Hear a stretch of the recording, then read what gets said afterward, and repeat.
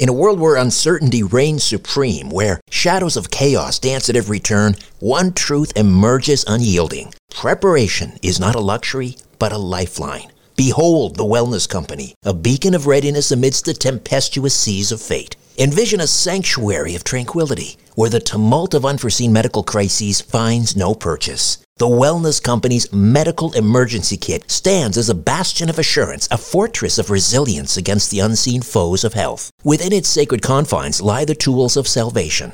Ivermectin, to ward off the insidious whispers of disease. Emergency antibiotics, to quell the raging storms of infection. Antivirals, to vanquish the relentless tides of contagion, and more. The Wellness Company Medical Emergency Kit is not merely a collection of supplies. It is the embodiment of preparedness itself. Crafted by the hands of esteemed healers led by luminaries such as Dr. Peter McCullough, Dr. James Thorpe, Dr. Harvey Risch, and Dr. Drew Pinsky, this kit stands as the pinnacle of safety, the zenith of prevention. These truth-seeking doctors have forged a testament to vigilance, a testament to the unwavering pursuit of well-being. Embrace the certainty that comes from being armed against adversity. Embrace the Wellness Company, for in its embrace lies the promise of resilience, the promise of a brighter tomorrow amidst the chaos of today. Don't wait for the next crisis to strike. Visit twc.health/Strange Planet and use promo code Strange Planet for an exclusive 10% discount. Prepare today and rest easy tomorrow. Conspiracy Unlimited with Richard Syrett. On this episode, the legend of the vampire, from the ancient Greeks to Bram Stoker and beyond. You know, a lot's been made of the connections between Stoker's Dracula and Vlad the Impaler. A lot of hypothesis theories out there about, oh, well, Stoker knew this and knew that, was influenced by this. From my understanding, and I've looked at some of the work of Dr. Elizabeth Miller, who looked at this quite extensively, what can be proven is that Stoker actually knew very little about Vlad the Impaler. Hey, check out the huge selection of Strange Planet merchandise in my online shop. Go to strangeplanet.ca and click on Shop in the menu, or find the link in the episode notes for this podcast. At my Strange Planet shop, you'll find unique men's, women's, unisex t-shirts and athletic shirts, leggings, tote bags, mugs, neck gaiters, and stickers and more.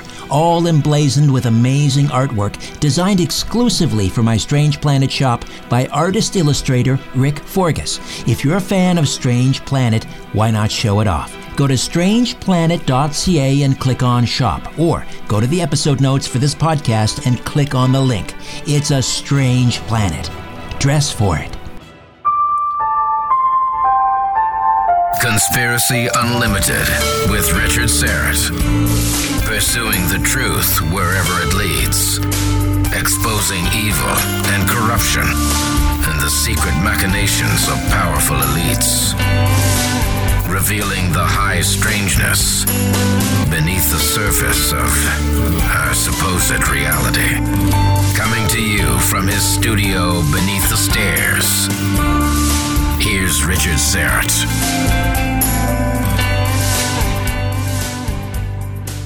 Vampire. The word immediately conjures up blood-stained fangs, an aversion to sunlight, bats, garlic, and wooden stakes. These undead immortals have haunted our favorite books, television shows, and movies for decades. In his book, Lore of the Vampire, author A.P. Sylvia delves into past traditions around the world and how these traditions have affected our pop culture modern-day vampire. He explores belief systems as well as origins of various notions we all seem to have about vampires, and unearths the bloody dirt about this mystical creature. We're about to discover the differences and similarities between the realm of folklore and what modern media has taught us. Did villagers really use wooden stakes, garlic, and mirrors? What about vampires turning into bats or hypnotizing victims? Did they really cause disease, turn into dogs, and sleep in coffins? Topics. So if you're ready, let's hunt some vampires. A.P. Sylvia has long had an interest in supernatural beliefs and their origins.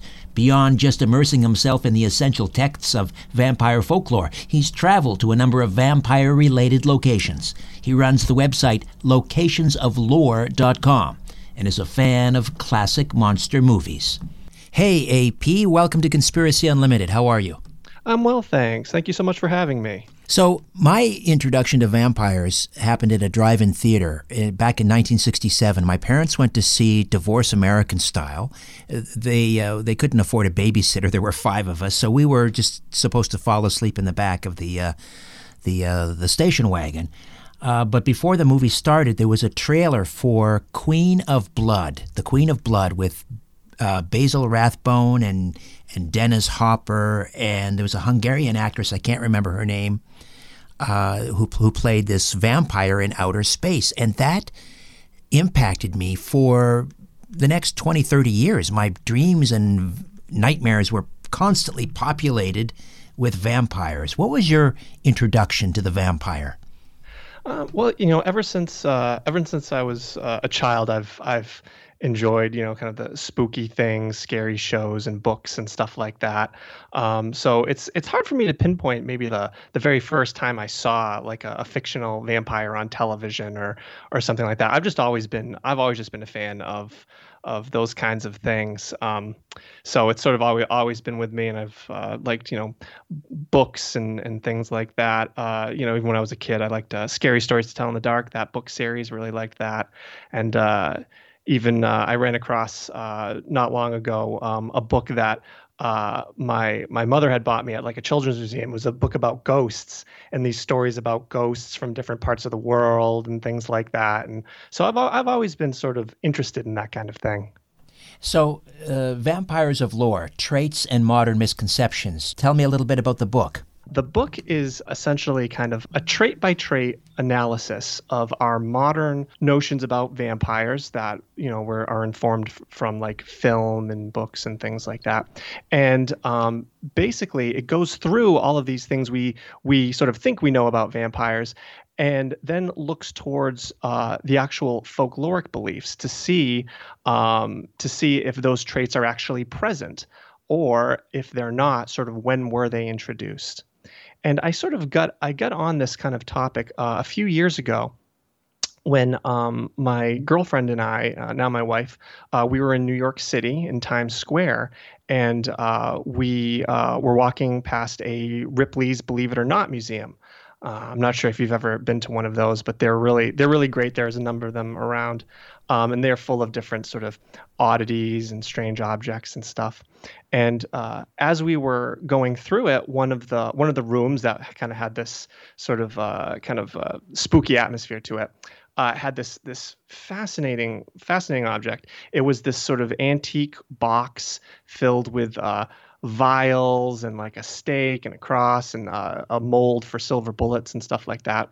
And the display said that it was an antique vampire killing kit from the 1800s. And supposedly people would like buy these kits if they were going to Eastern Europe or something like that. So that sort of stuck with me. The imagery of it was fantastic. And so after I got home from that trip, I started thinking about it, and I was like, I want to learn more about this vampire killing kit. So I started, took to the internet doing some searches, and I actually found out there was a little bit of controversy surrounding them. Ripley's maintains that they are authentic pieces, while some other folks argue that they are actually they were assembled in like the 20th century using antique parts. And one of the arguments for it was, well, some of the stuff in these kits it represents sort of a pop culture notion of vampires rather than, the folklore of vampires or something like that. And that really sort of got me on this track of, well, what did people believe about vampires, in times gone by? Because we often sort of think, well, the movies that we watch sort of reflect what the beliefs were of the past, but that's not actually the case. And I knew that to a certain extent, just based on some documentaries and things like that I had watched. But I really wanted to know, sort of trait by trait, what was authentic to the folklore, and I couldn't really find a complete list like that. So I started doing research, and I wound up writing a book. How much? Well, let me first say something about those vampire hunting kits. I saw one in the office of the Center for Skeptical Inquiry down in, I think it's near Buffalo, New York. Joe Nickel, who is one of the contributing editors, has one of those, and it's absolutely fascinating. I would love to own one of those. Now, in terms of the origin of the legend of the vampire, I mean, obviously, it goes much further back than the late 19th century and Bram Stoker. What did you find? How far back does it go? To the ancient Greeks? Does it go back that far? Well, it's interesting, and it sort of gets into how you want to define what a vampire is. But if you start going far back, you start to see sort of vampiric elements and things. One example, say, is from the Odyssey, right? That ancient Greek work where Odysseus is on this quest to go home. There's a scene in the Odyssey where he goes to sort of the entrance to Hades, and they dig this trench and they fill it with blood, and these ghosts appear, and the ghosts that he lets drink the blood are able to speak to him. So there's that. Now those aren't vampires, and I would not classify that as a vampire. But at the same time, it's sort of moving in a certain direction, right? Oftentimes people will assert that Lilith was the first vampire, right? Lilith in Hebrew folklore was the first wife of Adam, who sort of refused to be sort of subservient to him and left the garden and sort of turns into this demon that kills children and drinks blood and stuff like that. So for me, though, there's other sort of related monsters that drink blood in ancient times, the Empusa and stuff like that. But for me, a lot of those creatures that often come up when you start researching vampires aren't necessarily spot on for what a vampire is. So when I started writing the book, I had to sort of define what do I want to consider is a vampire. Because I feel like sometimes if your definition is too broad, you start to kind of muddy the water in terms of what maybe the psychological roots of sort of vampire hysteria are. So for me, I came up with 3 criteria for what a vampire is. I said, first, it has to be the corpse of a once living person, right? So it's not like a demon or a monster or something that was never human to begin with. Vampires used to be regular people. Secondly, the corpse is harming the living in some way. So I actually broaden it out a little bit from just blood drinking. And to me, any sort of harm or fear that the vampire is inducing, I think, is relevant to this analysis. And then lastly, in order to destroy the vampire, action has to be taken against the corpse itself. So that kind of ties into this notion that vampires aren't sort of these ethereal creatures like ghosts or something like that. There's a physicality to vampires that's important, and is significant, I think, to kind of how people arrive at these beliefs. So I think the roots of vampires go back quite a ways. One of the oldest accounts that I ran across was from the 12th century, which was written by an English chronicler, William of Newburgh, and it actually is an account of this sort of vampire undead incident that happened in the UK. And I particularly like that story because it pulls the vampire out of the 1700s, 1800s sort of Romania and pulls it much further back, and it pulls into a different area. And why did Bram Stoker decide to write about vampires in the Victorian era? What was there some impetus, some news peg? Why did he sort of revitalize the legend of the vampire at that time? Well, I think Bram Stoker, he certainly wasn't, in a bubble, so to speak, with this vampire thing. He actually is sort of the culmination of a number of different 19th century vampire works that came out before him, and I think he was influenced by a number of those things. And as well as he did various research in libraries about Transylvania, Romania, and some vampire accounts and stuff like that. But I think he was influenced by not only the folklore but certainly the literature that preceded him, and I think he then sort of arrived and maybe sort of perfected this Victorian notion of what a vampire is, which was quite different than the folkloric vampires that came before. And what characteristics of, let's say, the modern era vampire relies heavily on Bram Stoker, and where did he deviate from the folkloric vampire of old? Sure. Well, he deviated in a number of ways. I think he introduced some things, he popularized some things. But again, he was being influenced by the literature that came before him. I will say one of the things probably that we sort of think about nowadays, right, with the vampire being kind of suave or sophisticated or moving in high society, that kind of thing, right? You think of Dracula, maybe like a Bela Lugosi, with the cape, and he's this aristocratic count and stuff like that. That all was sort of a product of 19th century literature. That there was stories before him. Probably what sort of started that trend was a novella from, I want to say, the 1820s called The Vampire, written by a guy named Polidori. And he was sort of the first to kind of take this vampire and turn it into someone who was moving around in society and stuff like that. Before that, the vampire was very much feared. It wasn't necessarily like the vampire wasn't going to sort of show up at a party and flirt with people and stuff like that. The vampire was visiting people in the night, was causing death and disease. Was a monster to be feared. Right, just a reanimated corpse. Right, very much so. So in this novella, The Vampire, the vampire in it is named Lord Ruthven, and he's got this kind of alluring quality, but he's also very destructive to the people around him and stuff like that. And it's the story behind it is sort of interesting. Polidori was the personal physician to Lord Byron, the famous poet. Yes. And the two men did not get along well at all. So it's been hypothesized that Polidori based Lord Ruthven on Lord Byron. Interesting. But then there were a number of stories afterwards. Varney the Vampire, which was in the 1840s. That was a long-running penny dreadful about a vampire named Sir Francis Varney.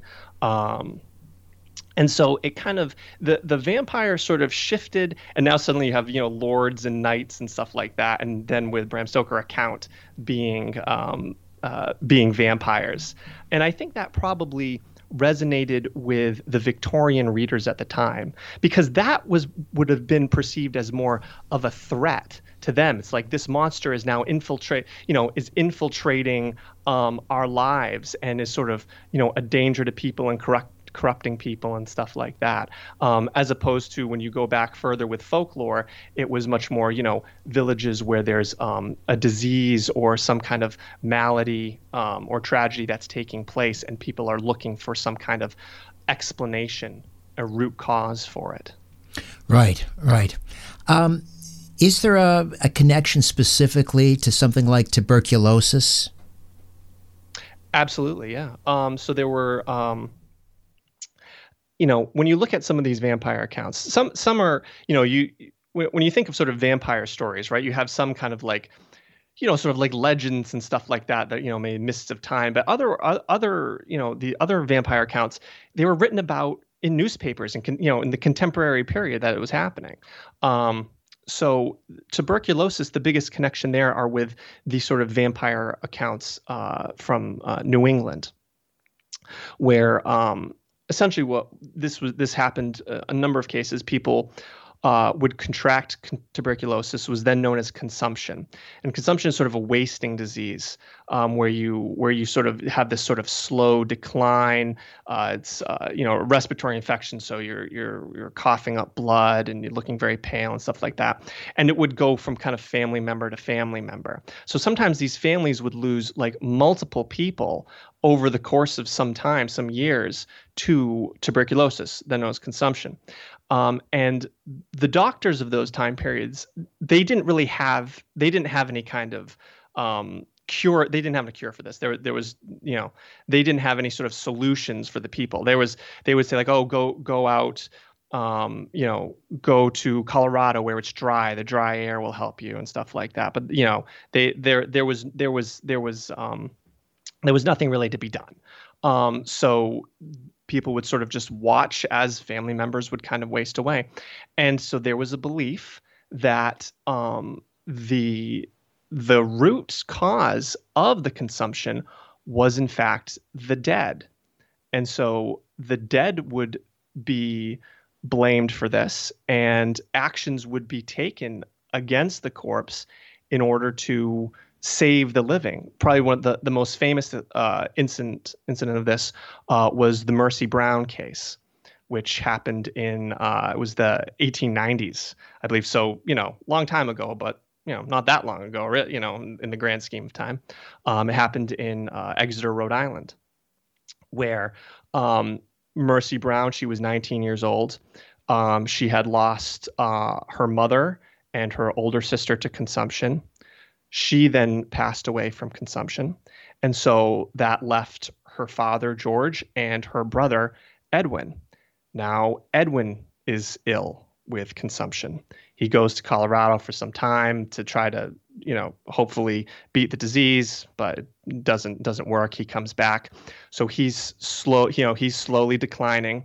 And the people of the town kind of go to the father, George, and they're like, there could be, it could be that the dead are the root cause of this. This isn't happening from nothing. There's a reason for this. Obviously, these people didn't have the benefit of the knowledge we do today, right, with germ theory and stuff like that. So they were trying to make sense of the world around them. So what was done was the corpses of the mother, the older sister, and Mercy were all exhumed, and they were examined. The corpse of the mother and the older sister had decomposed to a point that they were sort of beyond suspicion. Mercy's body, however, looked to them unnaturally preserved. Now, she had died in the winter, and this was few months later or something like that. But to them, she looked too much alive, and so they removed her heart and her liver to check it for blood. And they felt that if blood was present in those organs, that was a sign that Mercy was stealing the life of her brother Edwin. Now, the villagers looked at these organs. There was dried blood in it, but to them that was enough. The doctor felt like that was what they were seeing was kind of normal. The doctor was present at the time. He felt that was normal and to be expected. But to the villagers, that was all the proof they needed. So they wound up taking the heart and I believe the liver, and they burned the organs on a rock in the cemetery until they were ashes. They took the ashes and they mixed it in with water, and they actually gave that to Edwin to drink as a cure for his consumption. Unfortunately, it didn't work, and he passed away a short time later. But, that's probably one of the most famous accounts of, vampires being linked to consumption. At the time, the newspapers caught wind of it, and so there was a number of newspaper articles. The people who were involved with it, the people of the town, I don't believe they ever used the term vampire, but the newspapers did. And so and that was not necessarily an isolated thing. There were a number of other, incidents that kind of follow that same sort of pattern. And I'm sure people sort of hearing the the story of someone drinking the ashes. It's quite shocking, but not a singular incident. I actually found accounts from Romania where the same thing was done, where the heart was burned and the ashes were mixed with water for as a cure. So that wasn't sort of unique to this scenario. And I find it interesting that these kinds of beliefs can sort of travel, from one continent to another. More of my conversation with A.P. Sylvia when Conspiracy Unlimited returns. What can I say about ESS-60 I haven't already said? It's a miracle in a bottle. ESS-60 is pure carbon-60, and carbon-60 is a miracle molecule that earned its discoverers a Nobel Prize in chemistry. I've been taking a tablespoon of ESS-60 for my friends at C60 Evo every morning for nearly a year. What a difference it's made in my life. It delivers better health, mental clarity, and immune support. I'm pain-free, energized, and I'm sleeping better than I have in decades. ESS-60 from C60 Evo is a powerful antioxidant, 172 times more powerful than vitamin C. It's a known antiviral, antibacterial, and anti-inflammatory remedy that really works. And now you can experience C60 Evo's new Advanced Facial Serum, the groundbreaking new anti-aging formula that incorporates ESS-60, plus 21 organic, natural, and vegan ingredients. This luxuriant formulation is specifically blended to soften and heal your skin. Put it on at night, enjoy the subtle rosemary essence, and awaken to noticeably softer skin. To get your ESS-60 and C60's new Advanced Facial Serum, go to episode notes for this podcast and click on the C60 Evo link. And don't forget to use the code RS1SPEC, RS1SPEC for 5% off. These products have not been evaluated by the FDA and are not intended to treat, diagnose, or cure. If you have a medical concern, please consult your healthcare provider. Richard has tiny talking insects living in his sock drawer. We are bugs, and we are living in Richard's sock drawer. Conspiracy Unlimited. With Richard Syrett. A.P. Sylvia, the author of Vampires of Lore, Traits and Modern Misconceptions, is here. I want to go back to Stoker for a moment because I'm wondering about the connection between his vampire, his Count Dracula, and Vlad the Impaler, Vlad III from, he was the Prince of, was it Wallachia or Wallachia? Wallachia in Romania. Yeah. How heavily did he borrow from Vlad? A lot's been made of the connections between Stoker's Dracula and Vlad the Impaler. A lot of hypothesis, theories out there about, Stoker knew this and knew that, was influenced by this. From my understanding, and I've looked at some of the work of Dr. Elizabeth Miller, who looked at this quite extensively. Stoker, what can be proven is that Stoker actually knew very little about Vlad the Impaler. We know that in one particular library, he was reading an account. It was, I think it was the history of Wallachia and Moldavia, and there's this line about this prince who fought the Turks, and his name was Dracula, and Dracula means devil. And, so this very sort of kind of brief little segment about, this prince that had been fighting and won some victories and stuff like that.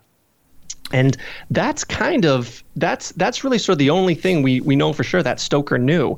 And if you read Dracula, it's pretty clear he read that little bit, because at one point Van Helsing is talking about who Dracula was in the past and kind of says all that.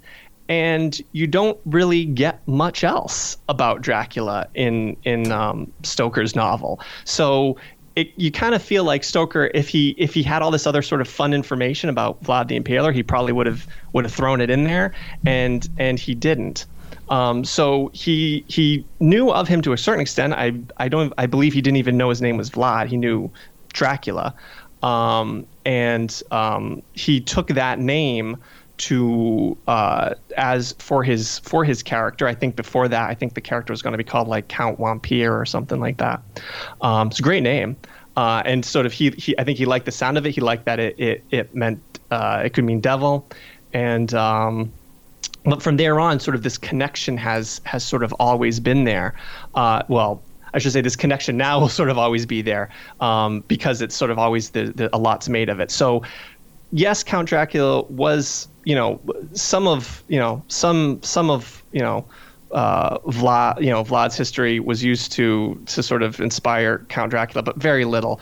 Not as far as we know, not a lot. It was a very, very limited connection there. And Vlad the Impaler, as he's often known, in his life, he wasn't believed to be a vampire or anything like that. He was a very brutal and ruthless ruler who killed and impaled, many, many people, thousands of people. But he was not believed to be, in his time, a vampire. Now, you've done some traveling in search of some of these locations associated with vampire lore. I'm assuming you've been to Dracula's castle? I haven't been to Eastern Europe. I would love to go. At some point, I would like to definitely get out there. I visited a number of locations in the Northeast United States that were connected to some of these vampire accounts. I've been to the grave of Mercy Brown. I've been to the grave of Sarah Tillinghast, another sort of vampire incident. I actually went to a location in Chicago that is connected to a vampire story where there was this kind of vampire panic going on in this neighborhood, and this woman's husband disappears for some days, and they think he's a victim of a vampire, and these kids go to this local park that used to be a cemetery and do a vampire hunt. So that's that was sort of an interesting story. So I checked that one out. I've been over to London to Highgate Cemetery, which is interesting. Highgate Cemetery is interesting because it's linked to vampires in a few different ways. Yes. So probably first of all, some people think that Highgate was sort of the inspiration to Bram Stoker for the cemetery scene in Dracula, where they go to destroy the vampire of Lucy Westenra. They think the cemetery that she's in. Some people think that it was inspired by Highgate. That was kind of where Stoker was envisioning that was happening. Highgate was also used for some of the Hammer vampire films. I think they did some shooting there for Taste the Blood of Dracula. I think that one was shot there. So it's got kind of a Stoker connection. It's got the Hammer vampire connection, and in the 1970s there was an actual vampire panic associated to Highgate Cemetery. Absolutely. Which was kind of a big deal at the time, where these people were seeing supposedly this shadowy figure looming around the cemetery, and people were finding animals that had been drained of blood, and there was a lot of stuff in the newspapers and stuff like that, and people coming forward with stories and things, and it kind of culminates this one night, and all these people kind of descend on Highgate in search of this vampire, and it ends up causing a lot of damage and vandalism to the cemetery. Right, replete with pitchforks and torches. I actually got to know Bishop Sean Manchester. I was at his house in the south of England and interviewed him on a TV show. Oh, really? What do you make of that whole escapade? I'm not really sure. I know there's some competing stories about it, and there's some, I think there's some differences of opinion between some of the players that were involved. I believe he's come out with I think he wrote a book about his experience with it and all that, which I haven't read that book, so I can't really comment on that. Right. For people not in the know, Bishop Manchester, who actually claims to be a descendant of Lord Byron, to kind of tie it all together. If you walk into his house, you see this huge portrait of Byron. Oh, that's cool. Anyway, he's a lovely man. He was very hospitable. But the story is obviously incredible. But he claims to have slain the Highgate vampire. Yes, yeah. No, it's quite the account, and I think there's a lot there, so people can certainly kind of read about it and dig into it and stuff like that. It's certainly quite the incident. But the cemetery itself is beautiful. It's it's this kind of, this Victorian style with this some very elaborate sort of architecture there and statues and stuff like that. So it's a really nice cemetery to visit. There's two sides to it. And I think for one side you need to like get a tour around it and stuff like that, and because like this group is kind of taken on the role of kind of preserving the cemetery and making sure that it kind of stays up, it's kind of stays functioning and stuff like that, because I think there was a time when its future might have been uncertain. You mentioned Van Helsing, a character from Bram Stoker, Professor Abraham Velsing, who is this Dutch polymath, and he's got all these letters behind his name. A man of science. That character has always fascinated me, and I love the Peter Cushing portrayal of Van Helsing. But what do you think he represent in Bram Stoker's novel? Well, that's an interesting question. It's interesting because you have Dr. Seward, who's kind of he's the psychiatrist of the group and the doctor and all that, and he can't come to terms with what's going on, right? So he has to bring in his teacher, Van Helsing, who is a man of science, but is also yet open and understanding to the unseen world and stuff like that. So he's this interesting bridge between kind of the scientific and the rational and the supernatural, which I think is interesting, and it allows him to sort of bring the other characters into this quest that they might otherwise not have been able to comprehend or understand what was going on in the novel. So I think he's a very captivating character, and he's been sort of portrayed in by various actors in various ways, and it's always fun to see kind of how people take him. What do you think of Nosferatu, the 1922 silent movie with Max Schreck? I mean, it's an amazing piece of filmmaking. They actually screened it here in Toronto a few years ago for Halloween with an orchestra, full orchestra pit, and playing the original score. My wife took my boys to see it. But what are your thoughts on the original Nosferatu? Oh, I think it's a wonderful film. It's it's obviously it's from the 1920s. It's black and white and silent and all that. So any sort of modern viewer sort of has to prepare themselves for that.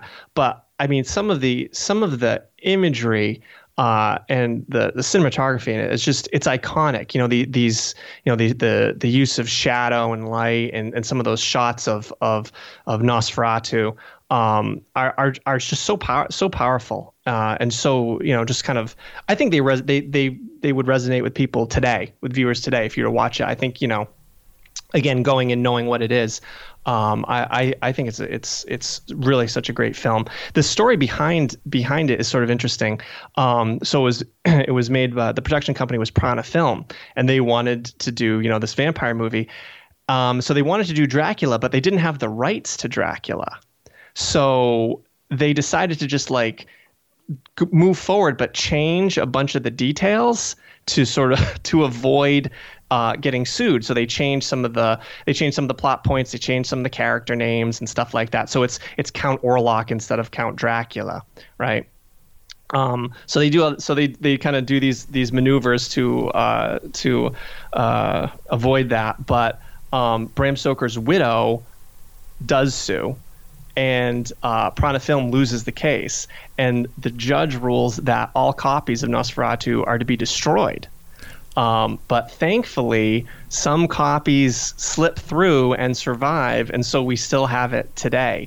But if the judge had their way, we wouldn't be able to watch it. We wouldn't know about it. That's remarkable. I wasn't aware of that story, and it's kind of, I don't know, ironic is the right word, but okay, so it's somewhat derivative, but Bram Stoker his work was derivative as well.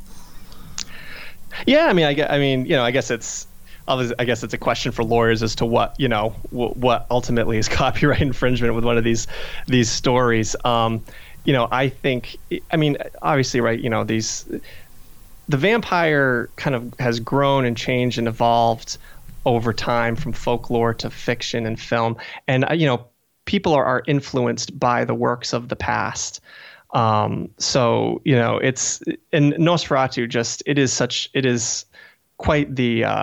is quite the movie for sure.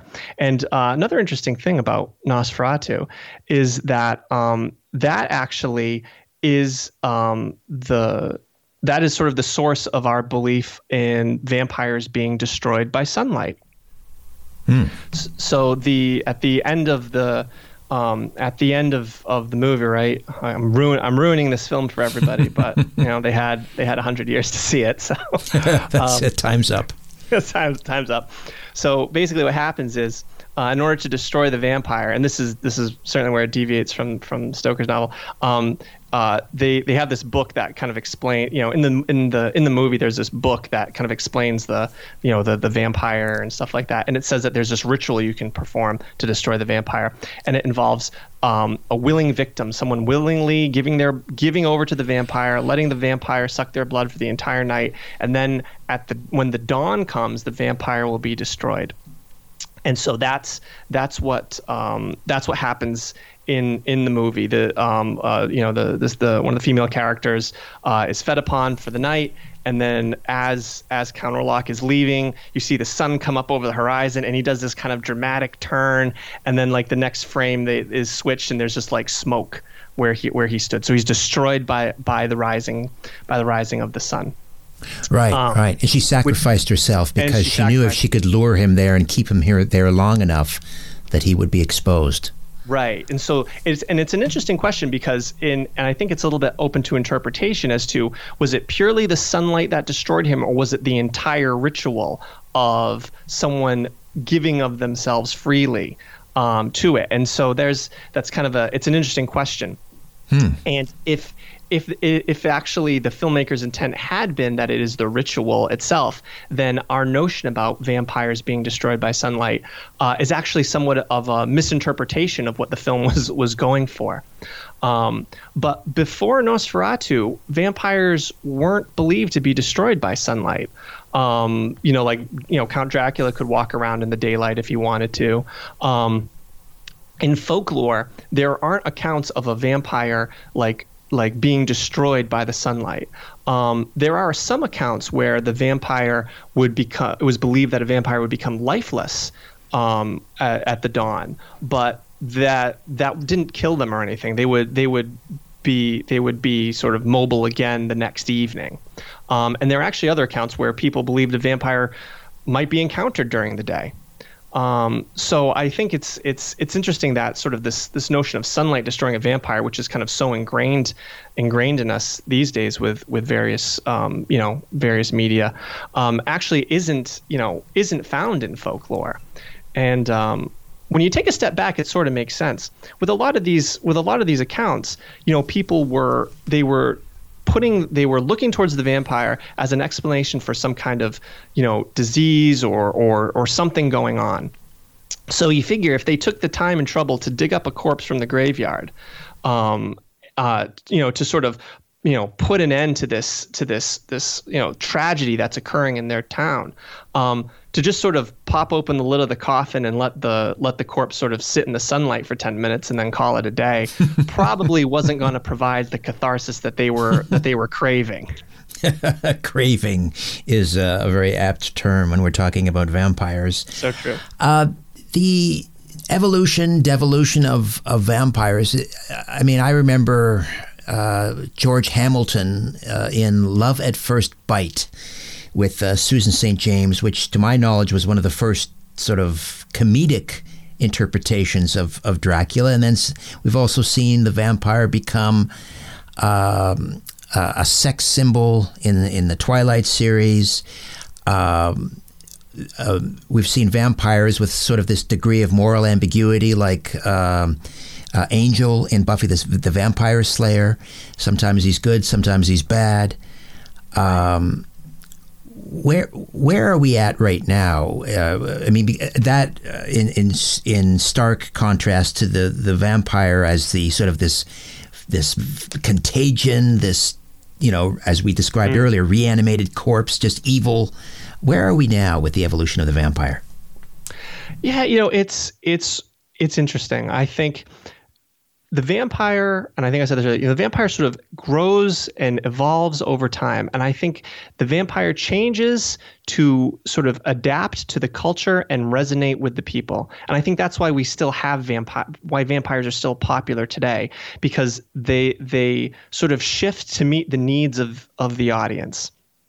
I think, you know, whether it's the scapegoat of the 1700s with, you know, people truly believing in the vampire as this monster, or, you know, sort of the 19th century literature where now you have this sort of kind of suave vampire coming into existence. Today, I think one of the things that people often associate with vampires and comes up a lot, I think, is this notion of immortality. Right. The vampire, you know, the vampire lives forever, and they're sort of, you know, they're young forever and that kind of thing. And that has this interesting resonance, I think, with audiences where, you know, you have, you know, people like, you know, in some shows like wanting to become a vampire and stuff like that. And I think it makes sense because, you know, we don't need the vampire to, you know, explain why people are getting sick or something like that nowadays. But science hasn't conquered death. That is still this sort of frightening reality that we all face. So this notion of a being that can avoid death, I think audiences find captivating. But at the same time, there's a price that the vampire has to pay for their immortality, right? They're now cursed to live in darkness, cursed to drink blood, to hurt others, right? So I think that also sort of resonates in the notion that, well, maybe nature shouldn't be subverted. The natural course should remain. Interesting. Do you have a favorite cinematic Count Dracula? Well, I think, I mean, the classic Universal Dracula with Bela Lugosi. That's you know, that's a great film, and Lugosi just does such an amazing job with the, you know, with the role. One movie I like was the from the 1990s, Bram Stoker's Dracula. Yes. I like that one a lot, and obviously people will point out the flaws in the film and all that. And you know, yeah, I'm not saying it's a perfect movie, but I liked the portrayal of Count Dracula. I liked the practical effects. I liked, you know, it was Anthony Hopkins as Van Helsing. I thought he did a great job. So I think there's a lot to like in that movie, and it's a very lush film, and so that's one I enjoy. Yeah, I thought Gary Oldman was remarkable. Yeah, and you're right. Really. Sir Anthony was that was a brilliant piece of casting as Van Helsing. Oh, yeah, so good. You know what? We were talking about Bram Stoker earlier, and I was a huge fan of The Night Stalker, Karl Kolchak. And I think a couple of years ago they did a kind of a reboot of the series that didn't go so well. But to me, one of the great things about the series, and even the made-for-TV movie, with the original one, was about this vampire that was stalking Las Vegas showgirls. And I thought they borrowed that Victorian style from Stoker, where the whole story is told in a series of letters and telegrams and sprinkle in a few first person narratives. There's a name for that style, epistolary. Yeah, is it? Epistolary style. Yeah, I believe so. Yeah. Yep. I thought that they captured that very well with The Night Stalker. Have you seen Night Stalker? I unfortunately have not seen it. I've read some references to it and that kind of thing, but I haven't watched it. Oh, you must. You have to, the made-for-TV movie. I mentioned The Queen of Blood being kind of an early introduction to vampires, but the made-for-TV movie, The Night Stalker, with this vampire, just absolutely terrified me for years and years. I was afraid to be alone in the house, and it had that kind of an impact. And now I look back and it's kind of campy, but anyway. listen, it's been a real pleasure speaking with you and meeting you and talking about one of my favorite topics. How do we get a copy of Vampires of Lore, Traits, and Modern Misconceptions? Sure. You can get it on Amazon.com, BarnesandNoble.com, and various other online booksellers. If you check with your local bookstore, I'm sure they can get you a copy. You can also find links to some of the other sellers on my website, locationsoflore.com. And you can also, on that website, read about some of the different places I've visited that have, interesting sort of folkloric histories or legends around them and that kind of thing. Fantastic. And what's next? What are you working on now, AP? I don't know. I'm obviously, working on the posts for Locations of Lore, and I've got a few different book ideas kind of rattling around in my head. So we'll see what happens. All right. Don't wait too long now. We need more. We need more. AP, great talking to you. Thank you so much. Oh, thank you very much. Okay, before I dim the lights in my little studio beneath the stairs, I'll be back in a few moments to share a few details about an upcoming episode. That time of the week to welcome Colleen Forgas, the manager of our Strange Planet Full Script Dispensary and a nutritional consultant. Hey, Colleen, how are you? Hey, Richard, I'm great. How about you? Terrific, thank you. This time of year we're taking vitamins and zinc and so many different things. Isn't there something that we can take that has everything all in one? Yes, gosh, if there's something we've learned over the past months, it's the importance of taking care of our immune system. There's a product called Immune Maintenance, which is something you take every day, and it combines vitamin C, vitamin D3, and zinc, as well as a few other botanicals, so that we can constantly be supporting our immune system. And you take that daily? We take it daily. And the other thing I like about it, Richard, just to mention, it's a great price. The retail price is $14.50, and all of our subscribers get 10% off of retail prices every time they shop. Fantastic. Plus, they get free delivery on all orders over $50. Yes. Go to strangeplanet.ca and click on the Full Script Dispensary button. Colleen, we'll talk again next week. Thanks. Thanks, Richard. These products have not been evaluated by the FDA and are not intended to treat, diagnose, or cure. If you have a medical concern, please consult your healthcare provider.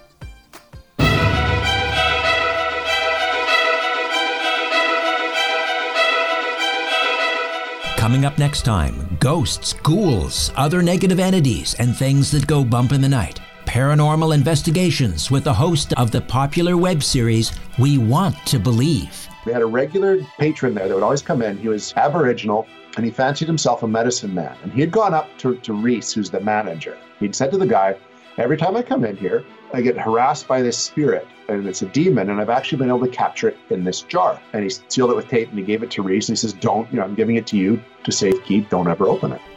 Until then, I'm Richard Serrett. So long for now. A new Conspiracy Unlimited with Richard Serrett drops every Monday, Wednesday, and Friday at conspiracyunlimitedpodcast.com. Blow your mind. That is all for now. Oh, and remember to share and give a 5-star review because we have huge egos and need love. We're like cats. We need constant petting.